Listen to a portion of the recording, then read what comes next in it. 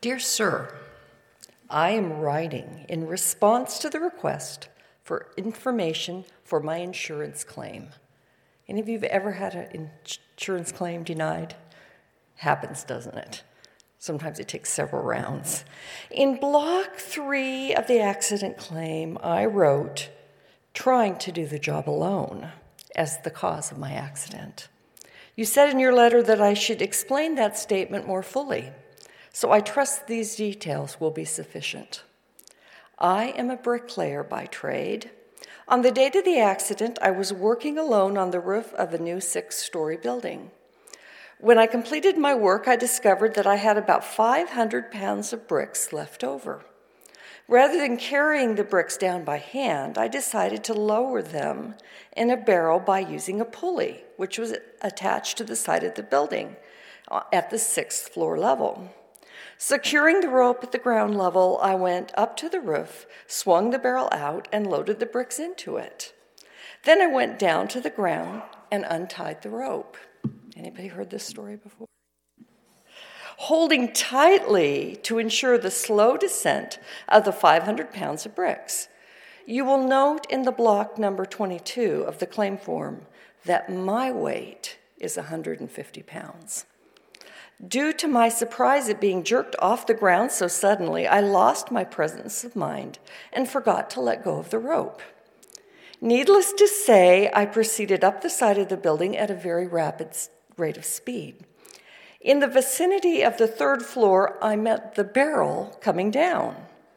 This explains my fractured skull and collarbone.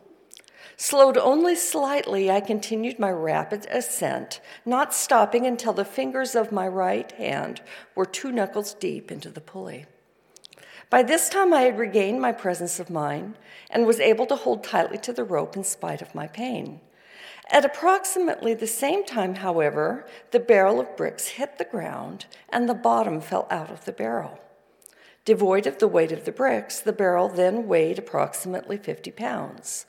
I refer you again to the information in block 22 regarding my weight. As you might imagine, I began a rapid descent down the side of the building. In the vicinity of the 3rd floor, I met the barrel coming up. This accounts for my 2 fractured ankles and the lacerations of my leg and lower body. This second encounter with the barrel slowed me enough to lessen my injuries when I fell onto the pile of bricks, and fortunately, only 3 vertebrae were cracked. I am sorry to report, however, as I lay there on the bricks, in pain, unable to stand and watching the empty barrel 6 stories above me, I again lost my presence of mind and let go of the rope. The empty barrel weighed more than the rope, so it proceeded at a rapid descent down the side of the building, landing on and breaking both of my legs. I hope I have furnished enough information this time to explain why trying to do the job alone was stated as the cause of the accident. Sincerely, a bricklayer. Okay, have any of you ever tried to do a job alone? Oh yeah, it always is harder when you are working by yourself. I am sure that none of us have ever attempted to do a ministry single-handedly, right? You always need a team. We know that God blesses us exponentially when we work together.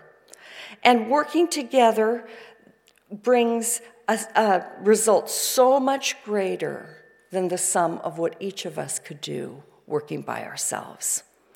So Paul begins our scripture passage with a play on words based on the same root word, phroneo, which means to think.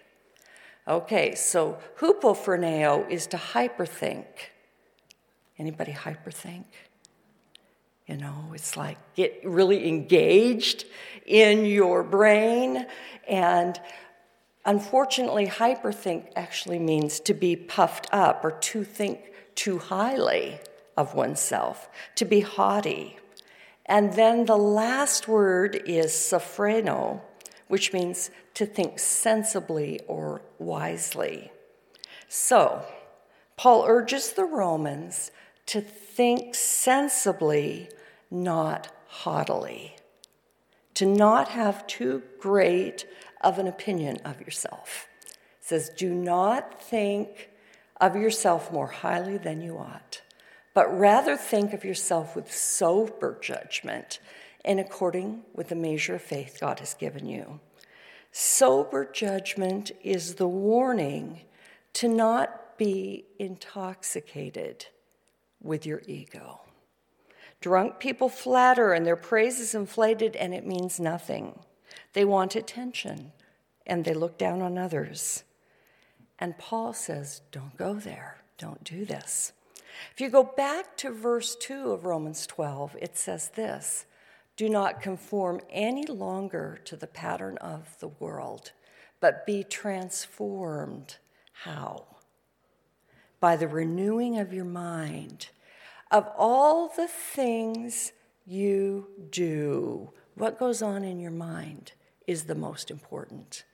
And our minds need to be renewed daily by the Spirit. A renewed mind is as loving and as humble as Jesus was. So also it says, let this mind be in you, or your attitude should be the same as that of Christ Jesus. So the first task of a renewed mind is humility. How do we become humble? Life does it, right? If there's a place where you are puffed up a little bit and think a little too highly of yourself, God is so amazing. He has a way of bringing us back down and helping us to know the truth. Long ago and far away, at a church I once pastored, there was an ongoing unpleasant task that needed to be done regularly. We needed to check in and encourage a young man who suffered immensely with a borderline personality. And he lived to have the rest of the church sucked into orbit around himself. No matter who tried to help him, eventually he would want more than that helper could give, and then he would start threatening to kill himself, which was really fun for all of us. We all worried about those suicide threats, but nobody wanted to be the responsible one who drew the boundary. So I consulted with a church member who was trained and experienced in psychology. I hoped that she would give me some wise counsel on how to help the rest of the church protect and serve this very disturbed young man. This is what she told me. She said, I don't interact with that man. That's below my pay grade. I didn't challenge her, but I walked away wondering if interacting with any human being, a child of God, loved by the Father, should be below any Christian's pay grade. Do we just write people off as below our pay grade? Really, really problematic. In contrast, Nick Wallenda was the high wire acrobat, very famous. He understandably works in the spotlight as he's up there on that high wire, and he knows that it could go to his head. Understanding how ego can poison his thinking and ruin his work, as a self-imposed discipline, he waits until the applauding crowd disappears. Then he picks up a trash bag and cleans up all the litter that the crowd left behind. If you have a job that puts you up front, then you have to be sure that you're willing to do the dirty work too. I know of a megachurch who requires every musician and drama team member who is on their stage in front of 7,000 seats. That afternoon, they get to clean the bathrooms. The point is, for a true follower of Jesus, nothing should be below our pay grade.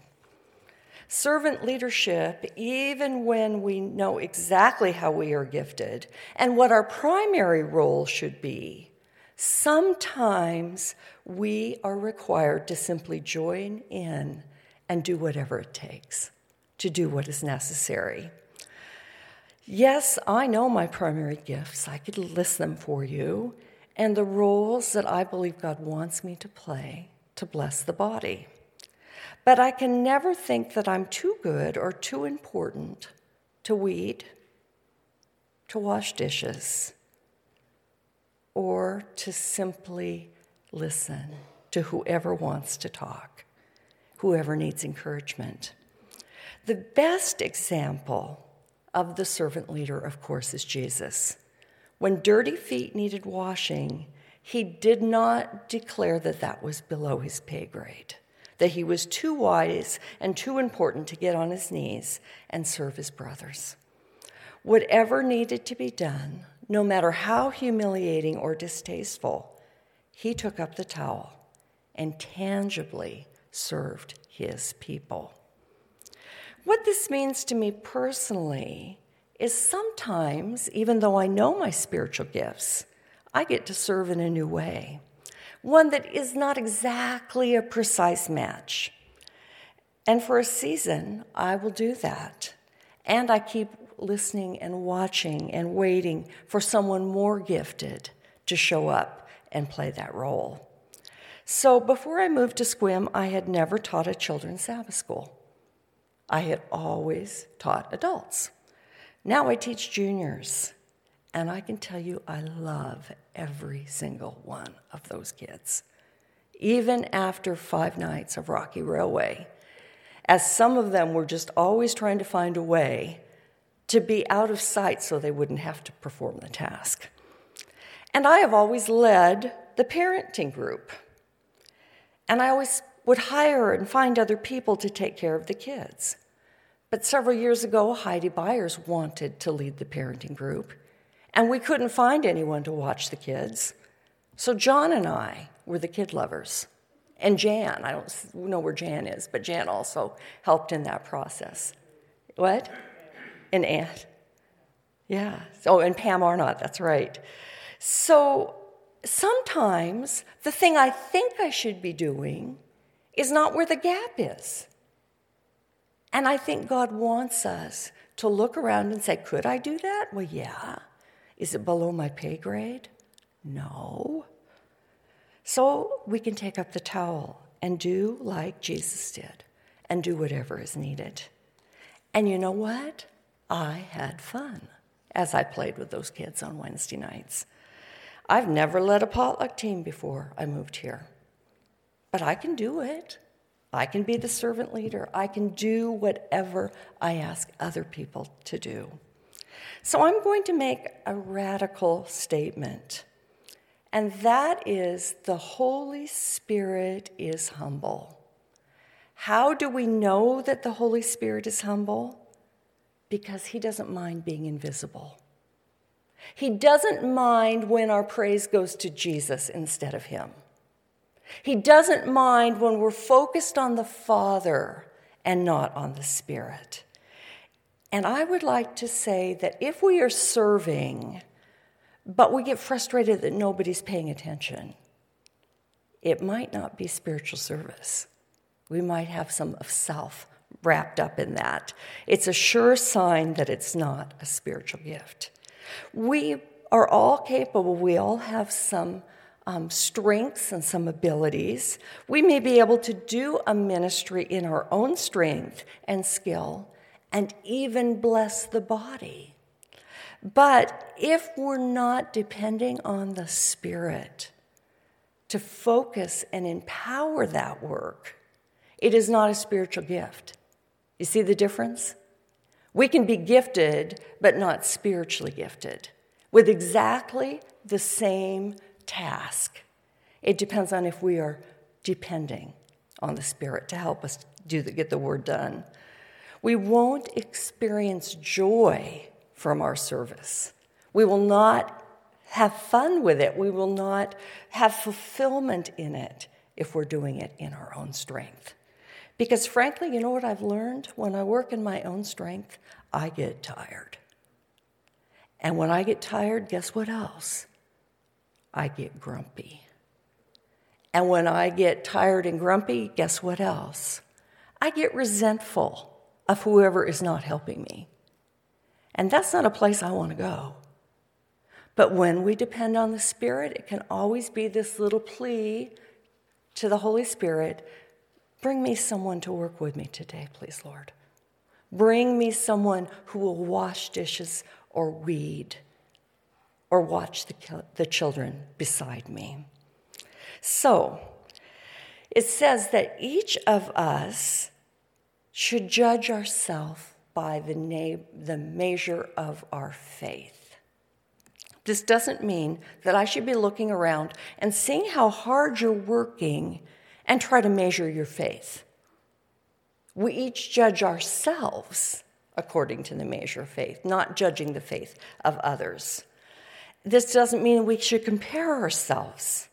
Faith should be our standard. Are we doing whatever ministry we're doing by faith, by believing that God's going to show up, that God's going to make our work be a blessing, that His Spirit is going to be in it? Do we really believe that when we do our ministries? That God's going to be there and that He's going to help us get it right? Faith reminds me that everything I am, everything I have, and everything I can do is all gift. We once had a young man, Paul, who was in our church, and he had been drunk one night and wrapped his Camaro around a telephone pole. And it left him brain damaged. Really severely brain damaged. He could walk, but just barely, and he could talk, but it was just painfully hard for him to form the words. And one day, I'm complaining to Paul that I have to work so hard. The weekend is coming, and I've got to write a sermon. And he looked at me, and he said, Colette, I wish I could go to work. I wish I could go to work. If you have the ability to work, praise the Lord. You have more than a lot of people do, right? And if you have specialized training when you go to work, praise the Lord even more. And if your parents help pay for your education, as many of our parents have done in Adventism, praise the Lord even more than that. The fact that we have good jobs and good minds is all gift. That's why nothing is below our pay grade. Because what we have and who we are is the gift of God. Lest any man should boast, right? So, mature Christians know who they are in Christ. They know their gifts and they use them. But they also know that they would be nothing without grace. If Jesus hadn't loved them first, saved them, called them, and given them those grace gifts, they wouldn't be in the game at all.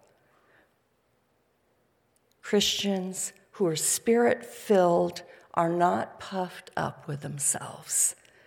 They're just grateful to be on the team. Anybody grateful to be on the team?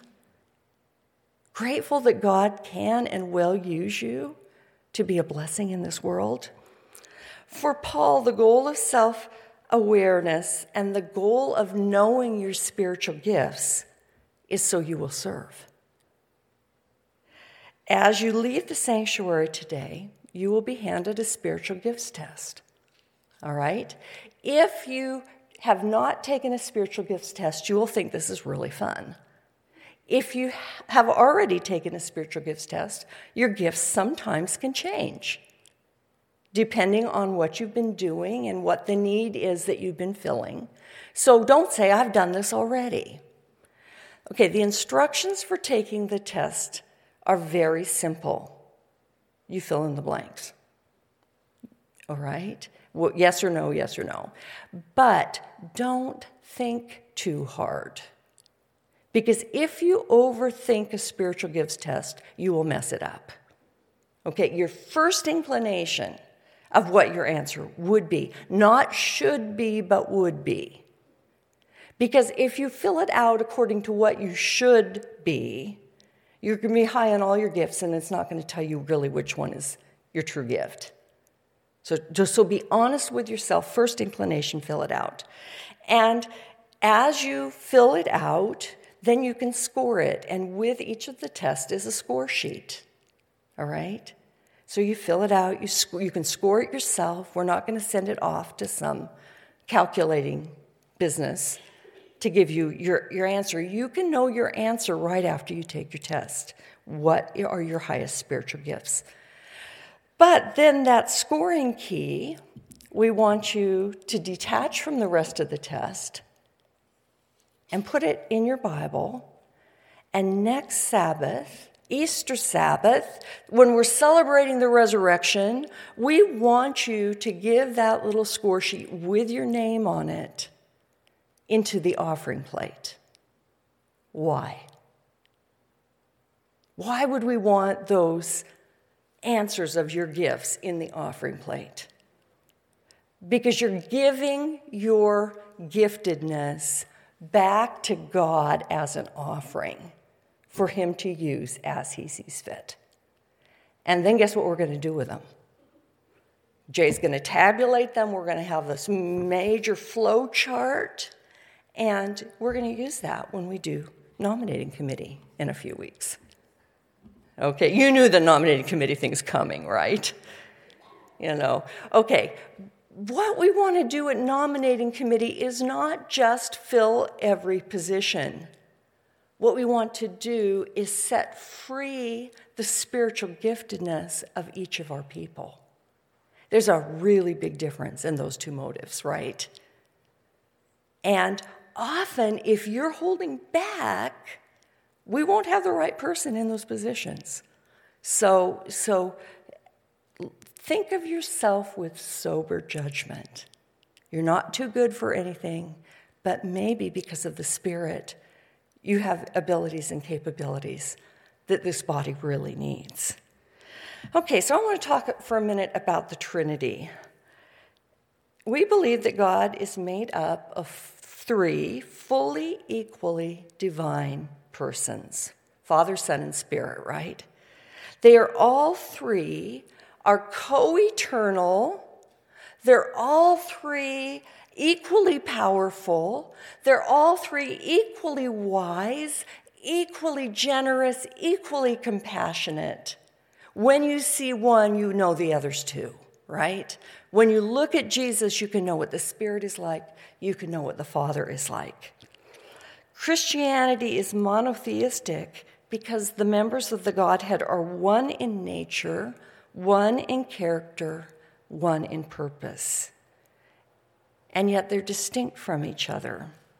We find the doctrine of the Trinity throughout the Bible, but the most basic place to even look at it is the name that God often uses for himself is Elohim, which is plural. Okay? He says, I am God, but it's a pluralness in that Godhead. Because the Godhead is triunity, they have decided that when they ask human beings to represent who they are, that it needs to be a plural entity also that represents who they are. Do you ever think about that? That each of us as individuals, yes, we can represent God, but never perfectly. The only way that we can represent this plural Trinity is with the love that we share in our plural congregation. That as people loving and working together and being one in unity, one in purpose, that's how we represent the Godhead. Okay, well, I can't represent the Godhead on my own. But when I get several of you around and we're working as a team, then we represent the Godhead. Just as one flower cannot be a bouquet, just as one note cannot be a symphony, so it is that not one lone person can ever represent the Trinity. Because at the heart of the Trinity is loving relationships. The Godhead is so loving so complex and so amazing that it takes all of us to represent who he is. Okay, are we doing it? How are we doing with that? When this triune God masterminded the church, and this is in your bulletin, and it doesn't have a place where I quoted it from because I wrote it. The Father, Son, and Spirit came up with a brilliant strategy. They created us as members to be interdependent, needing to work together to accomplish our mission. Christ followers working together will always accomplish more than lone rangers, trying to live for Jesus and serve the world on their own. In active serving community, we are so much greater than the sum of our parts. You and I working as a team can do so much more than any one of us could do alone. Because we get discouraged, right? I had our adventurer team in my house a couple weeks ago, and I was talking about maybe I'm done with children's church. There's not very many kids, and the kids that come. And you know what? Those ladies, in the course of about 2 minutes, talked me into doing children's church for a long time. You know, they told me what was going on and why it was important. And if I hadn't had the team meeting at my house to plan together, if I had been on a Lone Ranger thing, I would not have had my friends to give me that pep talk that I needed so much. Did you get that? Okay. So to be sure that we would work together, God intentionally designed each of us with some flat spots.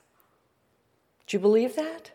No one of us can do everything that is needed in a church to serve the community and to serve each other. You just can't. So we all have some places that we can't do it right unless we ask for help. All right? We have to ask for help. When I started working as a chaplain at Parkview Hospital in 1999, I was a technological Neanderthal. Let me interpret that for you. I did not have a single computer skill. Zilch. Empty set. I was just old enough to miss taking computer classes in high school and college. I learned on one of those electric typewriter things. You know, that you have the little strips that you can correct your mistakes. And I did learn to type, so that is the only thing I knew. But I didn't know how to save a document. I didn't know how to attach an email. And I, overnight, became the director of a department. I had to submit quarterly reports online and budget proposals and strategic plans. Whew, I was in way over my head. And I was well below my pay grade. I mean, they were paying me for something I didn't know what to do. But praise God, he had mercy on me. He provided an IT team consisting of 5 amazingly patient and skilled men and women. One of them was on call 24/7 because hospitals need their computers 24/7. The rest of us employees could ask for help, and they were the one that would come running. So they would show me how to do something, and I would write it down.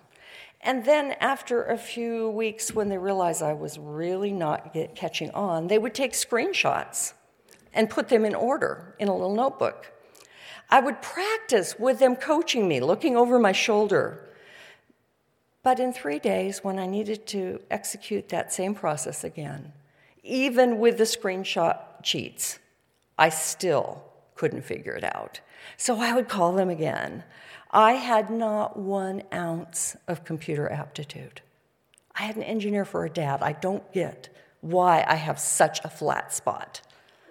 And I was humiliated, but I had to complete my work, and so I had to ask for help. I had their extension on speed dial, right into their little beeper that one of them would have on. And they would remotely access my computer, and they would talk to me on the phone, and they'd walk me through it. every step as they performed it. Many times they would have to bundle up and trudge across the snowy parking lot from their building to mine. And there was snow 8 months of the year where we were. I'd apologize. They'd laughingly tell me I was their job security. They even acted like they liked me, which I could not understand. After literally hundreds of these encounters where I was forced to ask to help, we all became friends. And when they would come to fix my computer, they would sit on the sofa and tell me their personal stories and struggles, and we would pray together. I brought them homemade cookies. I remembered their birthdays. And when I left 14 years later, I was teaching my employees all those computer skills that I had not known when I started.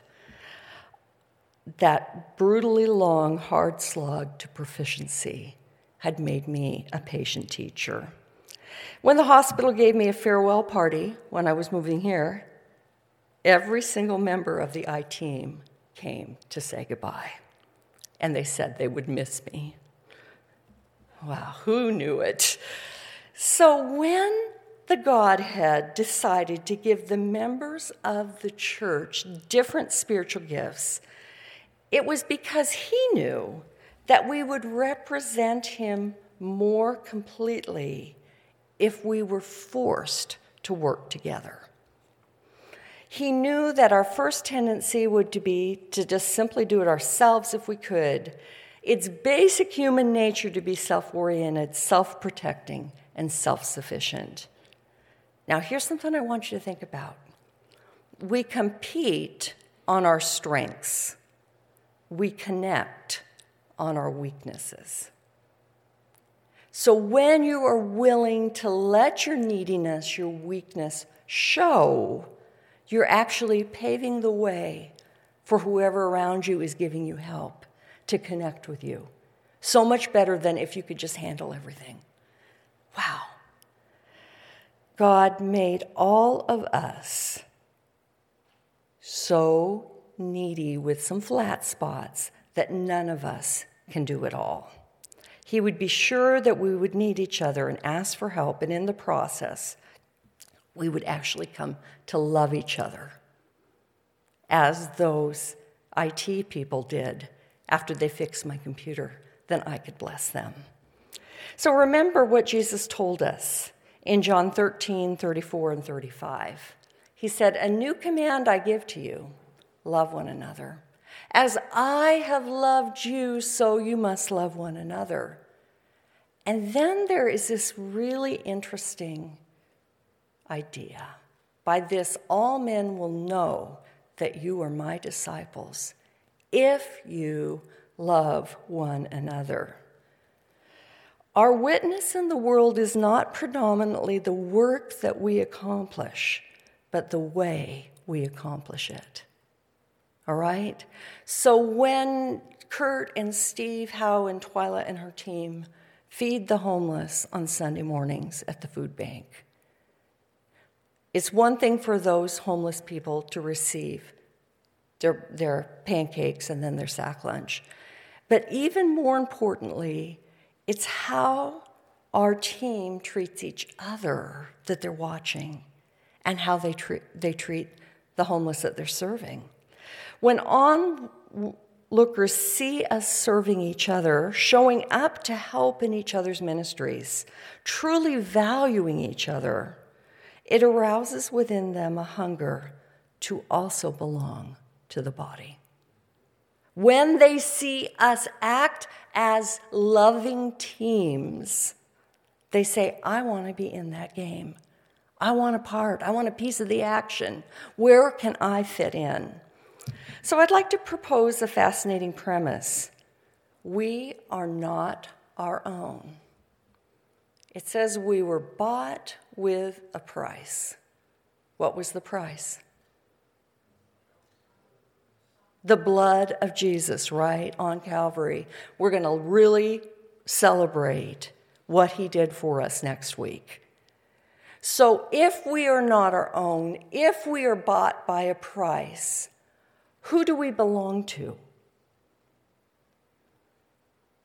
We belong to Jesus, right? Because he bought us. Then, after Jesus bought us, guess what he does with us? He gives us away. He gives us to each other. Okay? So you're bought with a price. He bought you. And then he says, okay, now that you're mine, I'm giving you to the church that you are attached to. Serve them like you would serve me. Each member belongs to all the others. Do you think about this? Have you ever thought about this? Who do you belong to? Not just your husband, wife, and kids. We belong to each other. I don't belong to myself. I belong to you. And you, if you belong to Jesus, you also belong to everyone you see in this room. Okay, spiritual gifts are the specific ways that God empowers us to love and serve his body, the church. Your gift is a God-given capacity to fulfill what he has asked you to accomplish. And one of the very best examples I can give of a spiritual gift is my friend Beverly from our church in Maine. Beverly was a pastor's daughter, and their family would serve little tiny churches that had no music. And from the time she was about 5 years old, she could play hymns. She never took a single lesson. And she still was the very best pianist and accompanist we had in our big church with lots of trained musicians. She just played from the heart. She played from the spirit, and she served those little churches throughout her entire childhood without ever taking a lesson. Okay, I can't do that. That wasn't the gift he gave me, right? But maybe he gave me a different gift. And he gave you something still different.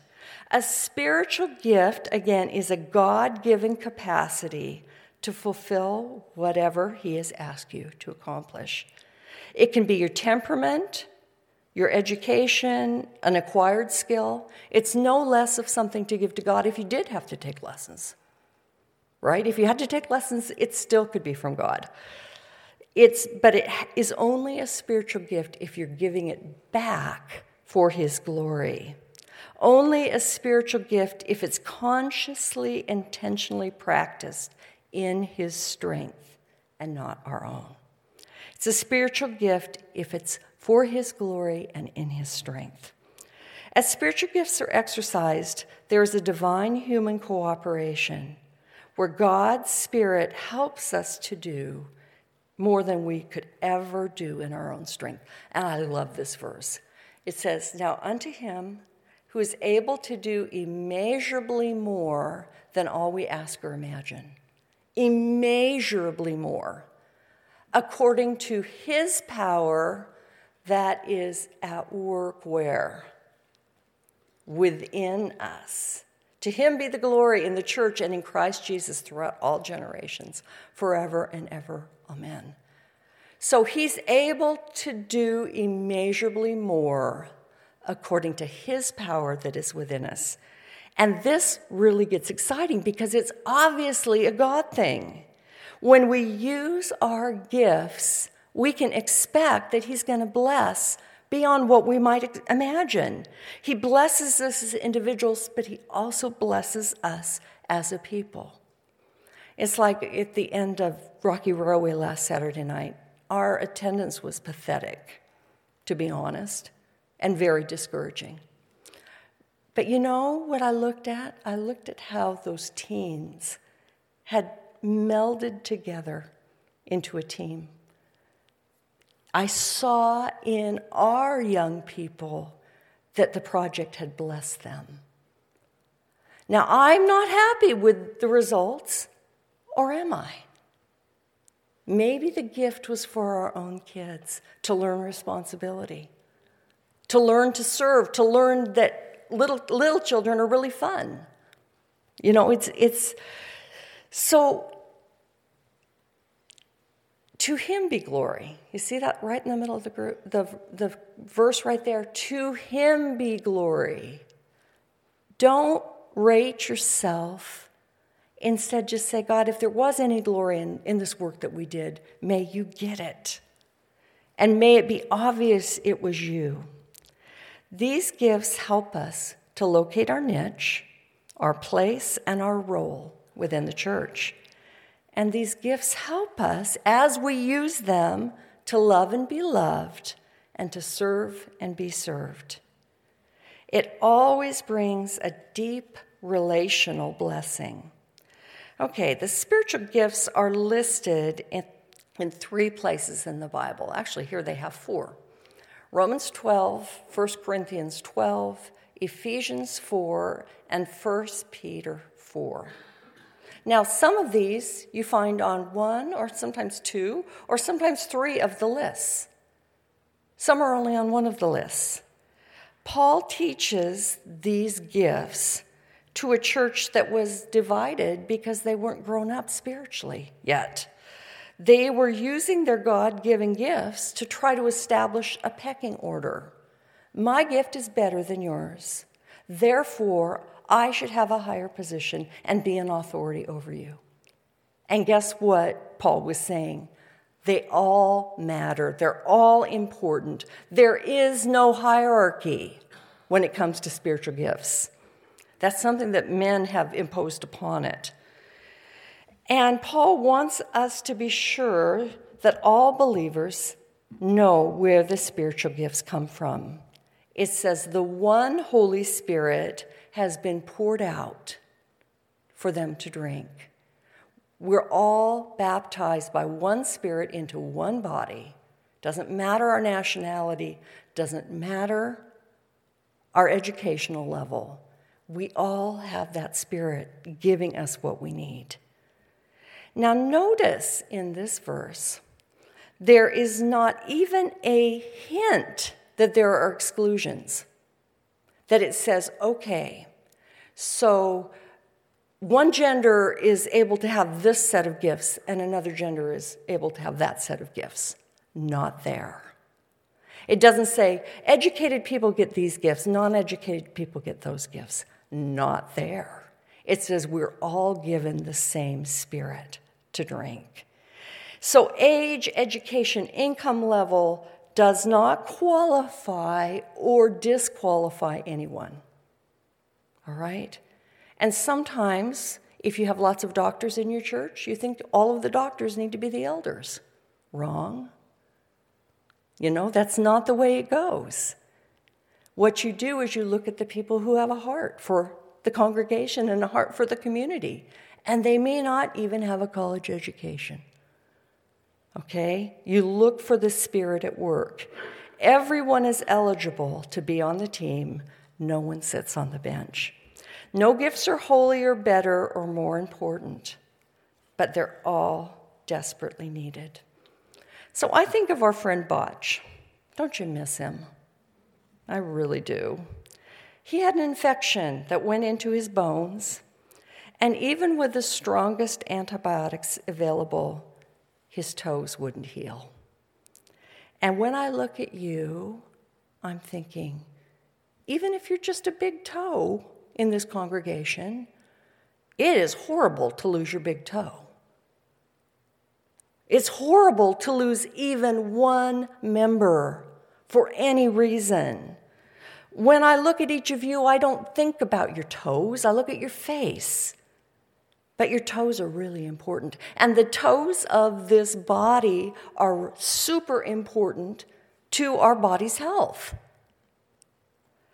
Every single part of our body of Christ matters. Every single member of our church matters. When one goes missing, something profoundly important is lost. And I think that's why so many of us are so discontent right now with church. Because we have members of our body that are still out there and not in here, right? And it really is horrible to know that there's gifts that we all need in our congregation that are right now They may be functioning in their neighborhood, but maybe not. We need all those people back. And I feel it down in the depths of my heart. We need them back. I don't want to judge them for staying away because I don't walk with their immune system. Don't want to judge them, but we can start praying one person at a time, praying them home, right? Bringing them back because we need this. People have disappeared, and you know what? It's not just our church. This is across Adventism and across denominations. There are only about half as many people going to church now as there were 3 years ago. Anywhere, across denominations. We've got to be serious about loving those people home and praying for them. When one gets discouraged and disappears, decides not to participate actively, it's especially bad when that person disappears because they've been criticized. And they just say, I'm not using my gifts anymore because I did, and I just got dumped on. The whole body loses when that happens, and we're feeling it. Like something very precious has been lost. And there's gaps where there were once active members worshiping with us. Okay, I don't want to be negative, but woe to the one who becomes discouraged and says, my gifts are mine, I'm not using them anymore. But double woe to the well-meaning but clueless saint who criticizes someone who has been serving and discourages them from serving again. Woe unto that person, someone who criticizes a younger person for not dressing appropriately for church. And that's happened in this congregation within the last 3 months. Okay? And they haven't come back. I'm sorry, that does not work for me. If you can't be nice, don't say anything. Lord, have mercy on all of us. If one arm is bleeding badly and I'm losing blood, it's not just my arm that grows weaker, but my whole body does. If one arm is working hard and it's feeding my mouth, every limb will be strengthened. That's why we have to work together to keep every single member and engage them all in ministry. That every single gift needs to be supported and celebrated. No gift should be left behind. James Strong was a seminary graduate who was incredibly introverted, and he didn't like to preach. Kind of sad when you're a pastor that doesn't like to preach, right? He didn't like to chair board meetings, and he hated to visit. Instead, he hung out at the library. All day, every day but Sunday, he sat at a table and indexed and coded every verse in the Bible according to every word in the Greek and Hebrew roots. Now, with a computer, we could have done this fairly quickly, but James did this painstaking, meticulous work for 30 years in the 19th century. Some people chastised him for wasting his seminary education, but God had created and gifted James for a specific essential role in the church. When he was finished with his project, his book, The Strong's Concordance, was printed and made available to millions of preachers and Bible students around the world. I used the Strong's Concordance. Every sermon I wrote until I figured I could do it on my phone, which was about 6 months ago. In fact, Mark and I, we had one really nice concordance, and we'd both be writing sermons at the same time, and that book would get passed back and forth and back and forth and back and forth as we wrote our sermons. This index allows a student of the Bible to re-find a phrase or a passage or a word and directly compare how that same word was used in other places in the Bible. He helped thousands, if not millions, of preachers preach better by giving them access to the Bible. And yet everybody was thinking he was wasting his education. Okay? What we need to do is celebrate the gifts that we've got and not bemoan the fact that those gifts may not be the other place where we want them. In 1 Corinthians 12:11, it says, all of these are the work of one and the same Spirit, and he gives them, the gifts, to each one just as he determines. So if God gave you a gift, you are responsible to him to use it. Don't go looking down on other people's gifts. Scripture makes it clear that this diversification of ministries makes the body healthy. In fact, this decentralization of ministry is what the New Testament teaches. There's not one key, charismatic, strong leader. Instead, the body is strong.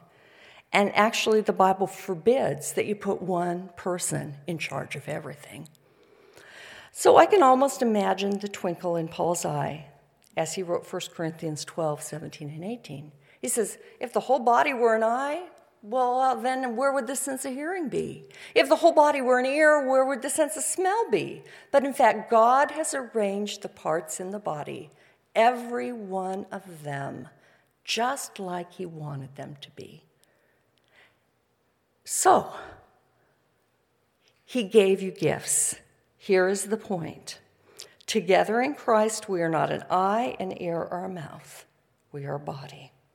Churches that depend on one or two or a handful of leaders are not healthy churches. Churches where everybody works together. That's what God wants from his people.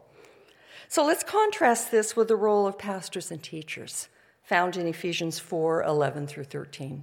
And Eloise, I just skipped to the next box because we're running late. It says, it was he who gave some to be apostles and some to be prophets, some to be evangelists, and some to be pastors and teachers. And then what were the pastors and teachers supposed to do? Prepare God's people for works of service. So it's not our job to do the work. It's our job to get all of you engaged and equipped to do your ministries. Pretty neat. Works of service is what we're all about. So why do we prepare the members to serve? So the body of Christ may be built up till we reach unity in the faith and the knowledge of the Son of God and become mature. So there's two things that happen when everybody uses their gift: unity and maturity. How are we doing with that? Okay, when everyone uses the gift, that is how the church grows. And it attains to the whole measure of the fullness of Christ. Oh, do I just long to see that happen. So every gift is not just for the person who receives it. It's a gift of God's grace to the rest of the body. And we need to know our gifts and use them. Okay, going to skip ahead to the next box, which is top of 18. Romans 12, verses 6 through 8 lists several gifts. It says, if the man's gift is prophesying, let him use it in proportion to his faith. If it's serving, let him serve. If it's teaching, let him teach. If it's encourage, let him encourage. If it's contributing to the needs of others, let him give generously. If it's leadership, let him govern diligently. If it's showing mercy, let him do it cheerfully. The whole point is, whatever gift you've got, use it. Don't sit on it, use it. And this is what he said in Colossians 3:23. Whatever you do, do it with all your heart, as working for the Lord and not man. So, sometimes when there's a huge crowd of people at a sports stadium, the people who have sold the tickets can give a piece of 12 by 12 paper with a design on it and hand it to the people as they're going to come and sit in the stadium. And in doing that, they can tell them at the right moment to pick up their paper and create a design. It could be an American flag. It could be the portrait of Chairman Mao. You know, there's this saying within Adventism that says, when the character of Christ is perfectly reproduced in his people, plural, then he will come to claim them as his own. I believe that we each have our little piece of paper to lift to show the face of Jesus to the world. And I just might have just the tip of the chin or maybe a piece of the eyebrow. But when we are together, we're together working, and we follow the directions to lift our little piece of paper, the world around us can see the face of Jesus. So, when you're handed that piece of paper to lift, get ready and lift it and praise God and give him the glory.